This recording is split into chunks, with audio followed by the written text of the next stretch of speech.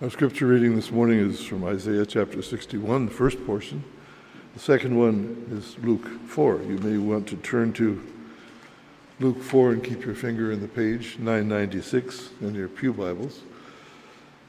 If that's, we'll read that second.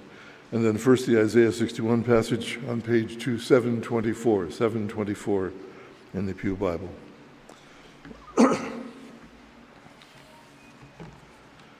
The Spirit of the Sovereign Lord is on me, because the Lord has anointed me to proclaim good news to the poor. He has sent me to bind up the brokenhearted, to proclaim freedom for the captives and release from darkness for the prisoners, to proclaim the year of the Lord's favor and the day of vengeance of our God, to comfort all who mourn and provide for those who grieve in Zion, to bestow on them a crown of beauty instead of ashes, the oil of joy instead of mourning, and a garment of praise instead of a spirit of despair. They will be called oaks of righteousness, a planting of the Lord for the display of his splendor. They will rebuild the ancient ruins and restore the places long devastated. They will renew the ruined cities that have been devastated for generations. Strangers will shepherd your flocks. Foreigners will work your fields and vineyards. And you will be called priests of the Lord. You will be named ministers of our God. You will feed on the wealth of nations, and in their riches you will boast. Instead of your shame, you will receive a double portion, and instead of disgrace, you will rejoice in your inheritance. And so you will inherit a double portion in your land, and everlasting joy will be yours. For I, the Lord, love justice. I hate robbery and wrongdoing. In my faithfulness I will reward my people and make an everlasting covenant with them. Their descendants will be known among the nations, and their offspring among the peoples. All who see them will acknowledge that they are a people the Lord has blessed. I delight greatly in the Lord. My soul rejoices in my God, for he has clothed me with garments of salvation and arrayed me in a robe of his righteousness. As a bridegroom adorns his head like a priest, and as a bride adorns herself with her jewels. For as the soil makes the sprout come up, and a garden causes seeds to grow, so the sovereign Lord will make righteousness and praise spring up before all nations. And then in Luke chapter 4, page 996, we'll start at verse 16, just to set the scene a little bit. This occurs after Jesus had been tempted in the wilderness by Satan and then returned to the Galilee. So Jesus went to Nazareth, where he had been brought up, and on the Sabbath day he went into the synagogue, as was his custom. He stood up to read, and the scroll of the prophet Isaiah was handed to him. Unrolling it, he found the place where it was written, "The Spirit of the Lord is on me, because he has anointed me to proclaim good news to the poor. He has sent me to proclaim freedom for the prisoners and recovery of sight for the blind, to set the oppressed free, to proclaim the year of the Lord's favor." Then he rolled up the scroll, gave it back to the attendant, and sat down. The eyes of everyone in the synagogue were fastened on him. He began by saying to them, "Today, this scripture is fulfilled in your hearing." May God bless the reading of his word. Father, we thank you for these passages that remind us of the goals that you have set for us, and particularly in our care for those around us who are facing struggles, difficulties in life. Father, we just pray that you'd give us the mind of Messiah, that we might want to relieve the difficulties of the poor and the spirits that are depressed and the people who are chained by various addictions and sometimes actual bondage. And Father, we just pray that you'll give us that spirit of love and power that Messiah has, that we will do our part as well. Father, we just pray for Pastor Mark as he comes to bring the message that you have set on his mind and in his heart. We pray that Holy Spirit will give him the words that will be needed by us to hear. We ask in Jesus' name. Amen. Thank you, Ron.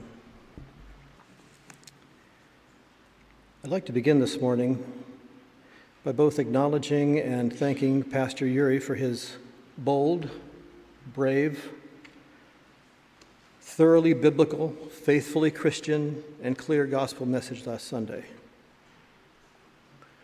Preachers rarely agree with every word another preacher speaks, but it was pretty close. Not that I would say what he said, but I had nothing to say about what he said, except good things. But it was hard, I know, both to deliver and to receive. Hard to receive, I know, especially for those many of us who have friends, family members, neighbors, fellow students, co-workers, and bosses who live somewhere outside the biblical Christian gospel sexual binaries of male and female, women and men, wives and husbands, even boys and girls. The world is definitely flowing away from God, away from God's word, away from God's will, and away from God's ways in many and various ways. While this has always been true, and since humanity's fall into sin, there can be no doubt that the flow is accelerating, and none more than in the area of sexual identity.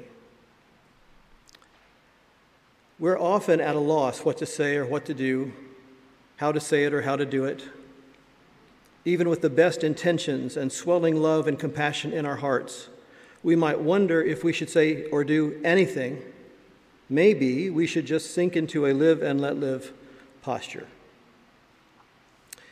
This brings us to why it's even harder to deliver messages such as Pastor Yuri delivered last Sunday. We preachers are fallen and frail human beings with an impossible task,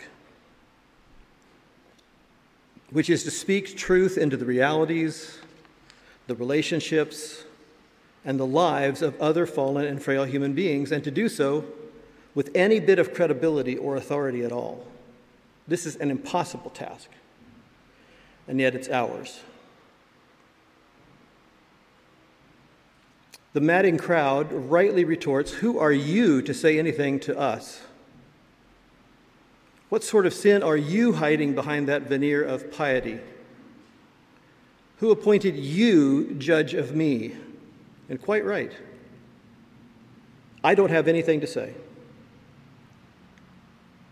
I do have my own sin to deal with, disqualifying me from judging anyone, even myself, it turns out, according to the scriptures. And I have not been appointed judge of anyone for anything, including myself. Here's how Paul, by the Holy Spirit, puts it in 1 Corinthians chapter 4, verses 1 and 5. This is how one should regard us: as servants of Christ and stewards of the mysteries of God. Moreover, it is required of stewards that they be found faithful. But with me, it is a very small thing that I should be judged by you or by any human court. In fact, I do not judge myself. For I am not aware of anything against myself, but I am not thereby acquitted. That's a very important line. But I am not thereby acquitted. It is the Lord who judges me.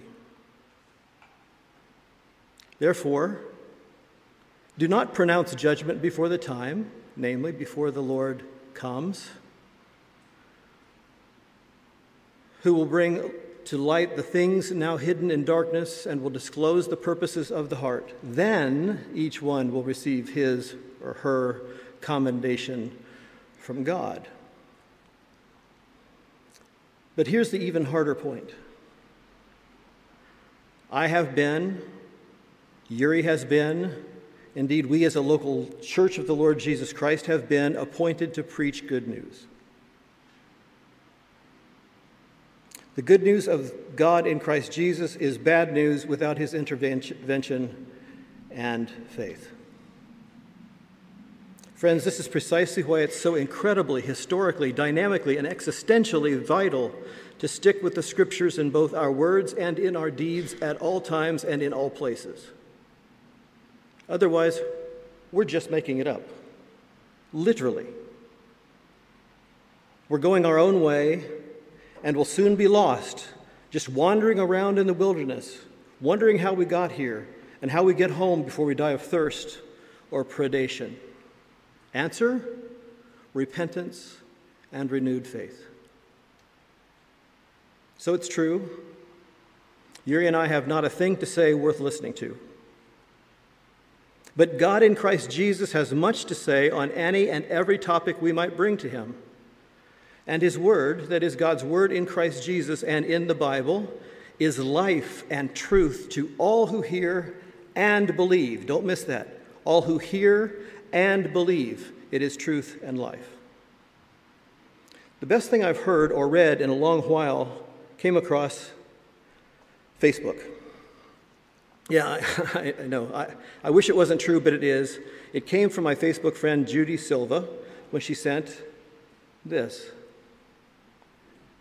Jesus didn't eat with sinners and tax collectors because he wanted to appear inclusive, tolerant, and accepting. He ate with them to call them to a changed and fruitful life, to die to self and live for him.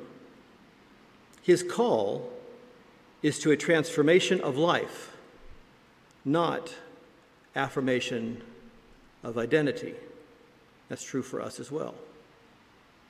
I used to tell my church in Iowa, that was a Southern Baptist church, that we are much more concerned with being biblical Christians than we are being good Southern Baptists. And that is probably just one of the reasons. I didn't get fired, but that's one of the reasons that, we were never a company person, and then finally we made our way to Canada, escaping, as it were. And while this is not exactly the topic of my sermon this morning, we note that God has much to say in the Bible, beginning with the reason and the way he has created us, namely in his sovereign goodness and likeness, to bear his image and to represent him on the earth. From Genesis, the book of beginnings, we read in chapter 1, verses 26 and 27, then God said,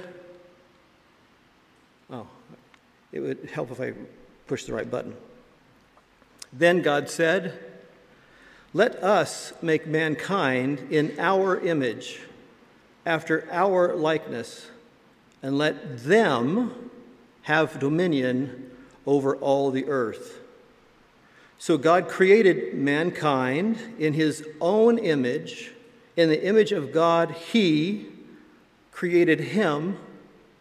Male and female, he created them. Finally, following Yuri, I want to say a word of care, caution, and compassion that we all need today, and that we'll need even more in the days, weeks, months, and years ahead. Every person who's ever been born, human beings, has been created, at least in God's sovereign intention and in his design for us, as well as in our individual and shared human potentiality. We have been created, every one of us, in God's own image, to bear his likeness and to represent him on the earth, every single one of us. Now, it's true that most people who ever lived on the earth have done so fulfilling a lesser purpose than that, perhaps not even being aware of it. But still, we are to relate to all persons, no matter their national, cultural, familial, sexual, or political identities, as human beings with equal worth and value, leaving all judgment to God, because he is the only truly righteous and impartial judge. This is why, immediately after the clearest word in the Bible concerning God's order in his design of human beings, male and female, Paul, by the Holy Spirit, continues by warning against judging the sin, sexual or otherwise, of others before we deal with our own. If we don't deal with our own sin within our own selves and within our own congregation, we disqualify ourselves from judging anyone. The better course, the better thing, is not to judge at all. And it is possible to speak truth without pronouncing judgment. Romans 2, verses 1, 2, and 3. Therefore, you have no excuse, O man, every one of you who judges. For in passing judgment on another, you condemn yourself, because you, the judge, practice the very same things. I'm going to pause here for just a second and give you a personal testimony. There was a time in my ministry when I read these verses and I excused myself from them. I've never been a homosexual. I've never been a part of a homosexual relationship. I've never committed, so far as I know, a homosexual act. So when I read, for in passing judgment on another you condemn yourself, because you, the judge, practice the very same things, I could say, in my narrower vision, I've never done that, so I must be able to judge. What is in view here is all sexual sin. In fact, all sin altogether. Verse 2. We know that the judgment of God rightly falls on those who practice such things. Do you suppose, O man, you who judge those who practice such things and yet do them yourself, that you will escape the judgment of God? As we relate to other human beings created in God's image, we live and we speak the truth as revealed in the biblical Christian gospel. The Holy Spirit giving us understanding and empowering us to both live it and speak it in faith, hope, and love in God and Christ Jesus. Now, so far as it relates to pride, I'll spell it, P-R-I-D-E. I'll even put it in capital letters, P-R-I-D-E. It's instructive to note that there is not one word of affirmation in the Bible concerning the term, the concept, the various connotations, the meanings, and the expressions of pride. Not one word of affirmation. Only warnings against. Indeed, pride is altogether abhorrent to and inimical to God.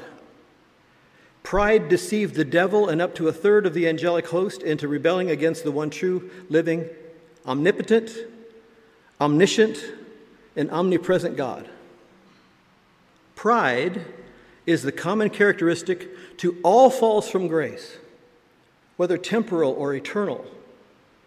So pride is not something that we'd want to promote or to be a part of if we're followers of Jesus. There is an important distinction we should make in our relations, in our outreach, and in our welcome. There's a striking distinction between activists and individuals.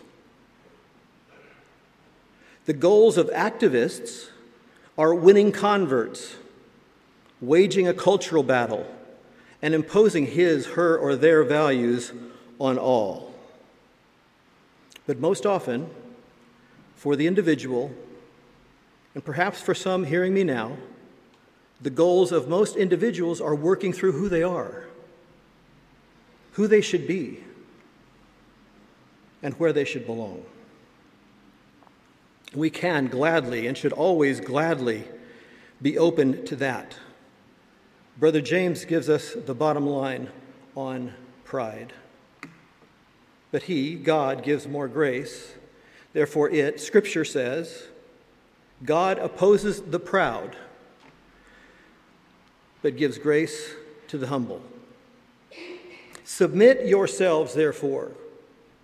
And he's speaking to Christians. Submit ourselves, therefore, to God. Resist the devil, and he will flee from you. Draw near to God, and he will draw near to you. This, by the way, is the clearest, simplest biblical strategy for effective spiritual warfare that I know of. It's got 3 points. In humility, submit ourselves to God as individuals, as families, and as a church. Secondly, in humility, resist the devil as individuals, as families, and as a church. Step 3, in humility, keep on submitting to God and resisting the devil until he flees from us. So thanks to Pastor Yuri for having the courage and the faith to obey the Holy Spirit's leading all the way through. My thanks also to you, the congregation, for having created and continued to sustain an atmosphere and environment in which God's biblical word in the gospel can be preached, heard, believed on, and lived to the best of our understanding, and for almost 80 years. Let's close out this first part of the ministry of God's word for this morning in prayer. Let's pray together. God our Father, we thank you, just because it's on the top of my mind right now, because I just said it, for the testimony of Bethesda Church of being truly a Bible church. That's not a title, that's a description. That we have, for nearly 80 years, since July of 1944, upheld the authority of Scripture, the truth of Scripture, the mandate of Scripture on the lives of humanity, including our own. This is not us saying one thing and doing another. This is us believing that God's Word and Holy Scripture is authoritative for our whole lives and everything necessary for salvation and a good bit more. You have sustained us now, Lord, for these 79 going on 80 years.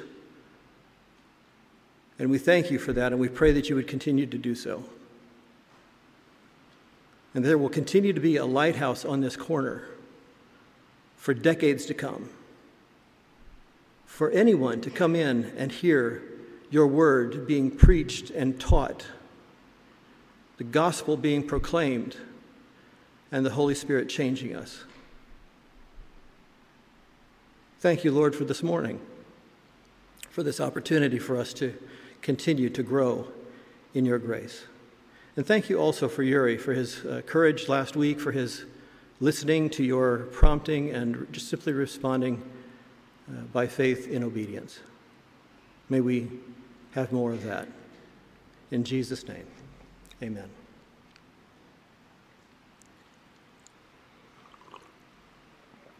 Turning now to our focal text for this morning, Isaiah 61.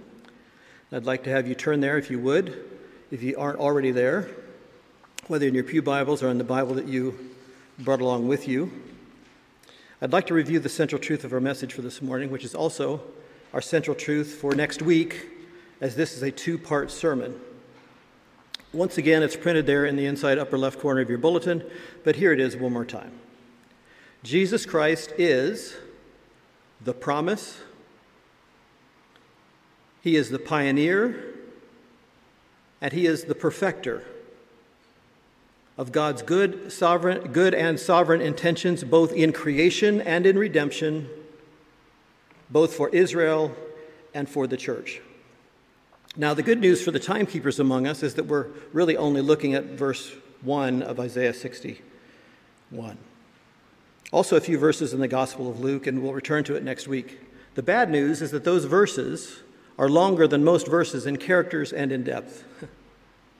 As Pastor Yuri reminded us last Sunday, it's important to remember that Isaiah 61 comes in a particular context, both textually and theologically.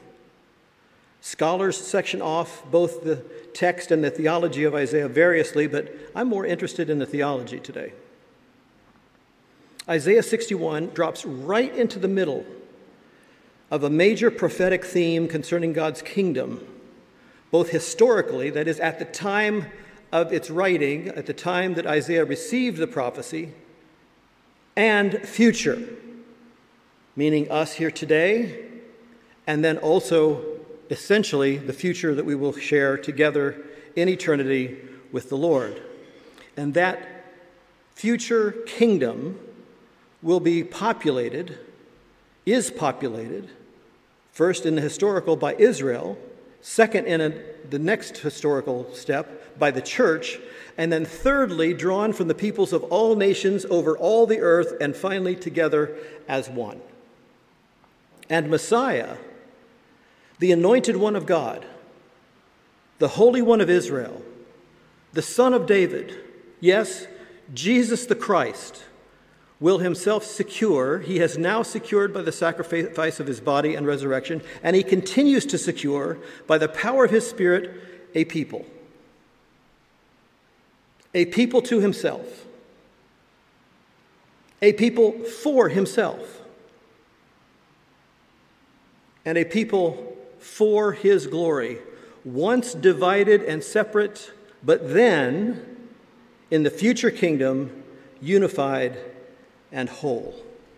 And the first point of the sermon today is the first half of verse 1. The Spirit of the Lord God is upon me. So says the Holy Spirit through the prophet Isaiah, as already accomplished. Check that out now. Don't miss this. The Spirit of the Lord God is upon me, speaking truth and expectation, while also looking forward into a glorious future, both for himself and especially for God's people, Israel and the church, which he will secure for himself. One of the most remarkable and beautiful aspects of this declaration, the Spirit of the Lord God is upon God's anointed, which is me, not me, but the me in the text, is that the Trinity, the triune God, is visibly involved. Often we must piece together passages about the Godhead, the persons of the Trinity, Father, Son, and Holy Spirit, from various places in Scripture, and especially in the Old Testament, but not here. In just one verse, undoubtedly we have Father, Son, and Holy Spirit, all three represented together, acting in unified purpose and united in singular action. First, through God's anointed one, the Spirit of the Lord is upon me, but also in and through his future people, which we'll see in verse 4 and the rest of Isaiah 61. There we'll ask again, who are the they and who are the you? And today perhaps the question is, who is the me? Now you may think I'm reading into the text quite a bit here, and many would. But when we look at this text with God the Father, God the Son, and God the Spirit in view, maybe not so much reading into it. We have two explicit, distinct, unmistakable, and different references to God himself in just this first verse. And we do well to ask why. Why two different references? What are each of these references trying to tell us? First, the Lord God. And God, you'll notice, is all in upper cases because that is the word in the text, Yahweh. So we have here Adonai Yahweh, the Lord God. Actually, two references to God in one. Followed in the second half by the Lord, or Yahweh. We have an additional implied reference here in this first verse to the Spirit, who is God, and two explicit references to me, that is, Messiah, anointed one, Jesus, God the Son. Okay, before we go on, let me confess something. I do admit that we are condensing a whole lot of Bible into these statements. But I don't have the time, and you don't have the seating capacity to go into much more detail than I'm doing here this morning. But the good news is we've taught through many of these things not so long ago and in an ongoing basis, so I don't think this will be completely new or foreign to us. I have done quite a bit of book work this week, so I hope it's helpful as we can continue to consider the implications, especially the future implications of the historical work and the word of God in Christ Jesus for his people, both Israel and the church, foretold here in Isaiah 61 and following. And this first verse gives us both an obligation and an opportunity to understand as best we can the God who is, as Francis Schaeffer put it so well, what he has done and what he is doing to bring glory to himself in the fullness of God and future glory to his people. So as we look at our text, verse 1, we'll take the references in order, as you'll see, and we've got them up on the screen already. The first one is obvious, the Spirit, ruach. That's ruach in Hebrew. You'll see it there in Hebrew. This means wind or spirit, depending on the context. And here, obviously, it is the Spirit, and it is an implied reference to God, the Holy Spirit. So that's the first reference as we have here, verse 61, first two words, the Spirit. Secondly, connected to the Spirit, it is the Spirit. He is the Spirit of the Lord God. Adonai, Yahweh, is upon me. So Adonai, Yahweh, there you've got the Hebrew there as well. For some reason, it wouldn't let me put a space between the two terms. But this is a reference to the Lord God, and it's an explicit reference to God in this text. So 2 in the first line, or 3 if you want to count Adonai Yahweh as 2 references, which it really is. Then we have in the second line, Ale, which means upon me. Allah is upon, just the word upon, and then you put the me into the word. It changes it's called inflected. It changes the form of the word to have almost hidden in it upon an individual, but the personal pronoun, and that is me. Ale, upon me. And that's an implied reference, obviously, to God, and we know this to be Jesus because he says so in Luke chapter 4. Then Yahweh, we are familiar with the Lord in the uppercase type. And this is Yahweh, an explicit reference to God again. Could this be God the Son? It's not 100% consistent with the reading, but it seems that there is a very close connection between Yahweh and Jesus in much of the Old Testament. And so Jesus is here. He's in the me, and we're for sure that the triune God, the Trinity, is involved here and shows up here from the very first verse. Then finally, Ot, which is from Atah. Atah means I, or rather me, and Ot is the inflected form of it when it's an objective case, when it's the direct object of the sentence. And it means me, and there's another implied reference, of course, to Jesus. So first up, the Spirit is pretty clear. Ruach in Hebrew, either wind or spirit, depending on the context. And we know that the Lord is the Spirit, and the Spirit is the Lord. 2 Corinthians chapter 3, verses 17 and 18. Then we have the Spirit of the Lord God, Adonai Yahweh, which would likely almost certainly be a reference to God the Father, though it's not quite 100% correlation. Adonai Yahweh in Hebrew, meaning Lord God, and this is an explicit, unmistakable reference to God. Then the Spirit of the Lord God is upon me. Who is me? But a reference to Messiah, literally the Anointed One, the Son of David, and Jesus Christ, God's eternal Son. And next we have a standalone but explicit reference to Yahweh, because Yahweh has anointed. And who is the one anointing his servant?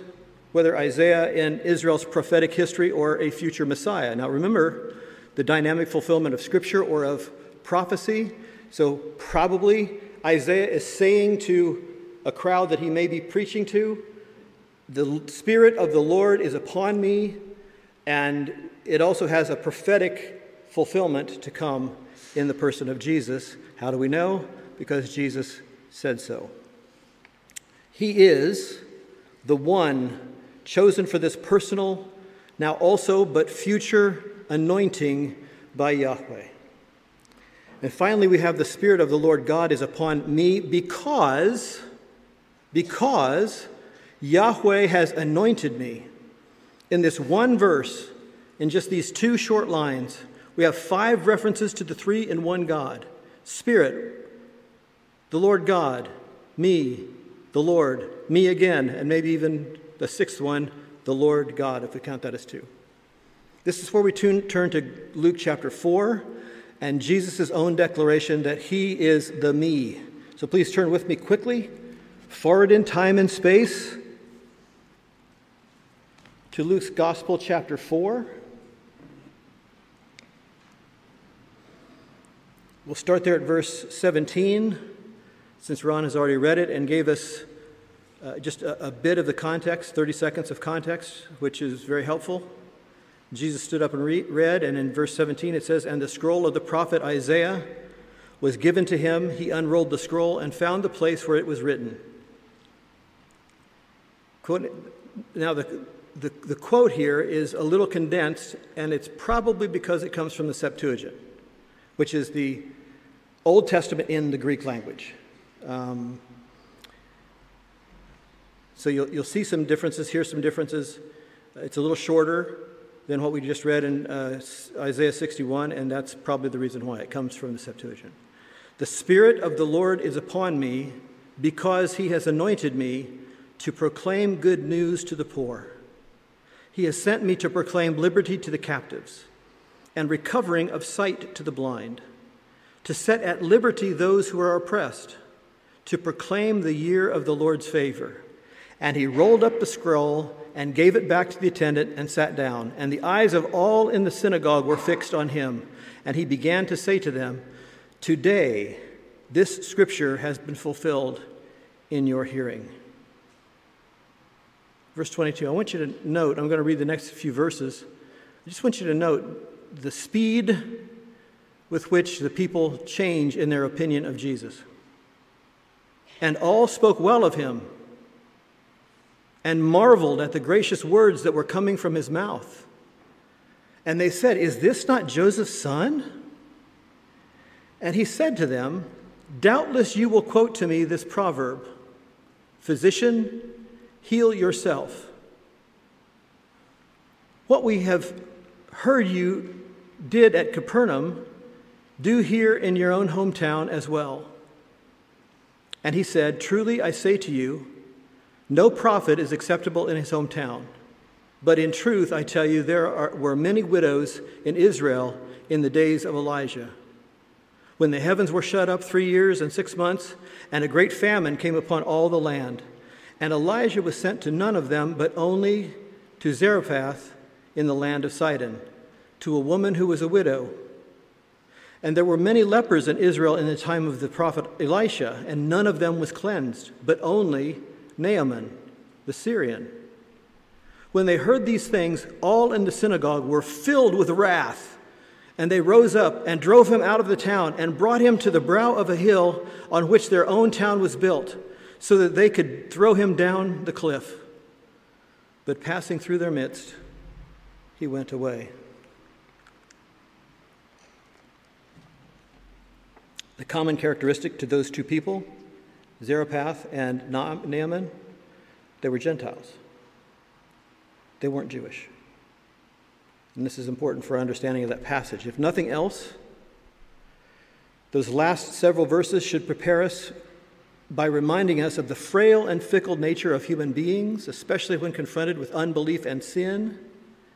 They hailed Jesus for his gracious insight right up to the point they didn't disagree with him, when he didn't coddle them but provoked them even, the point at which following his teaching might cost them their religion, and the point at which they'd have to become true worshipers.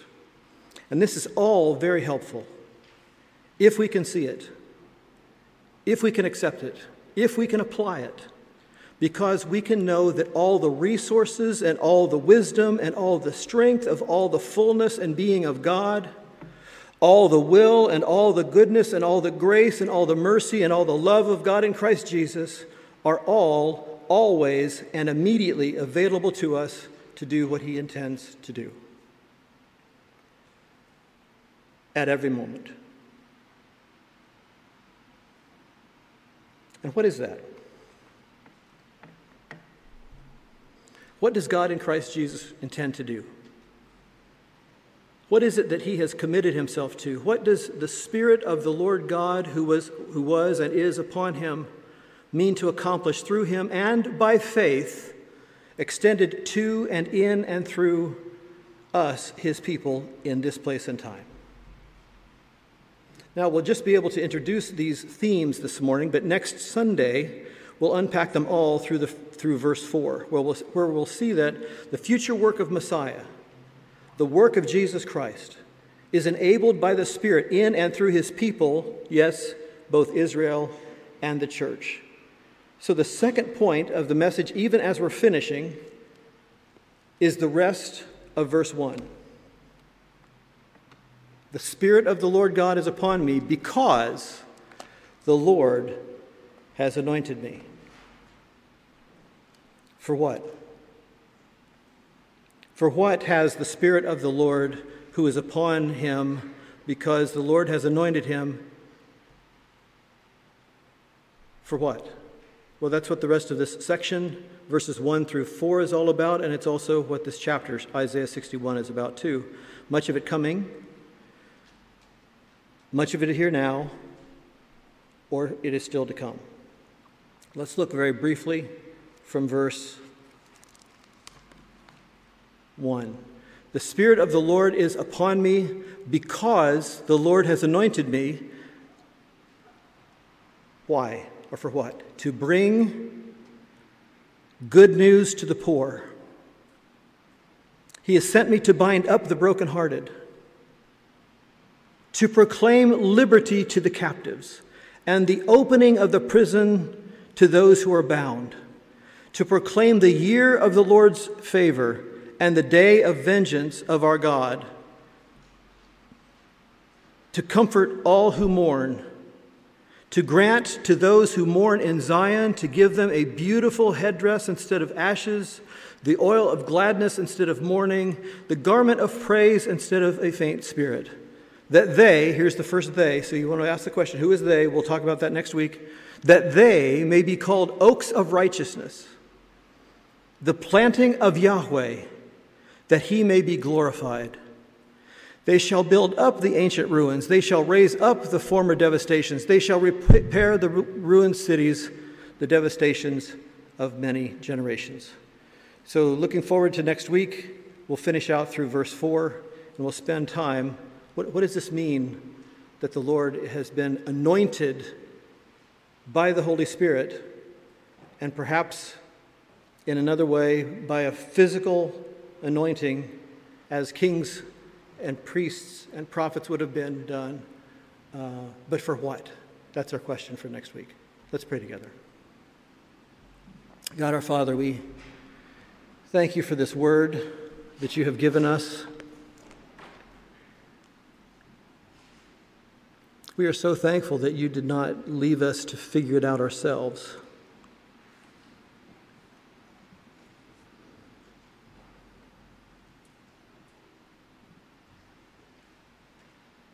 And you didn't just give us a general word.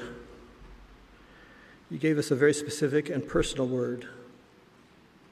The word of your Son, Jesus Christ, who is, was, and forever will be the Word of God.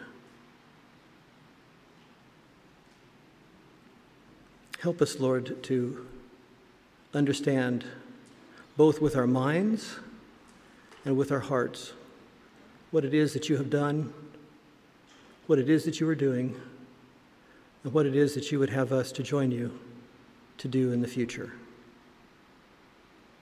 I pray your blessing upon each person here who is here, every family represented, Lord. I pray that you would continue to grace us with your presence and with your power to live as your people in our time and place. And now, as we transition into sharing Holy Communion together and with you, we pray also that you would join us in a special way. In Jesus' name, amen. I'd like us to close by seeing this word. It's a familiar word, but it's especially, I think, poignant for this morning. It's Hebrews chapter 12, verses 1 through 4. Therefore, since we are surrounded by so great a cloud of witnesses, let us also lay aside every weight and sin which clings so closely, and let us run with endurance the race that is set before us, looking to Jesus. Looking to Jesus. The pioneer, most translations say author, the actual word in the text is the pioneer and perfecter of our faith, the one who blazes the trail in front of us, the one who completes it behind us, who for the joy set before him endured the cross, despising the shame, and is seated at the right hand of the throne of God. Consider him who endured from sinners such hostility against himself, so that you may not grow weary or faint-hearted. In your struggle against sin, you have not yet resisted to the point of shedding your blood. Amen. Lord Jesus, Jesus, come. Lord, thank you for this word, this assembly, this time in our lives. We pray, Lord, that you would continue to go before us and behind us. Be the pioneer and the perfecter of our faith, we pray. In Jesus' name, amen. See you next time. Thank you for coming.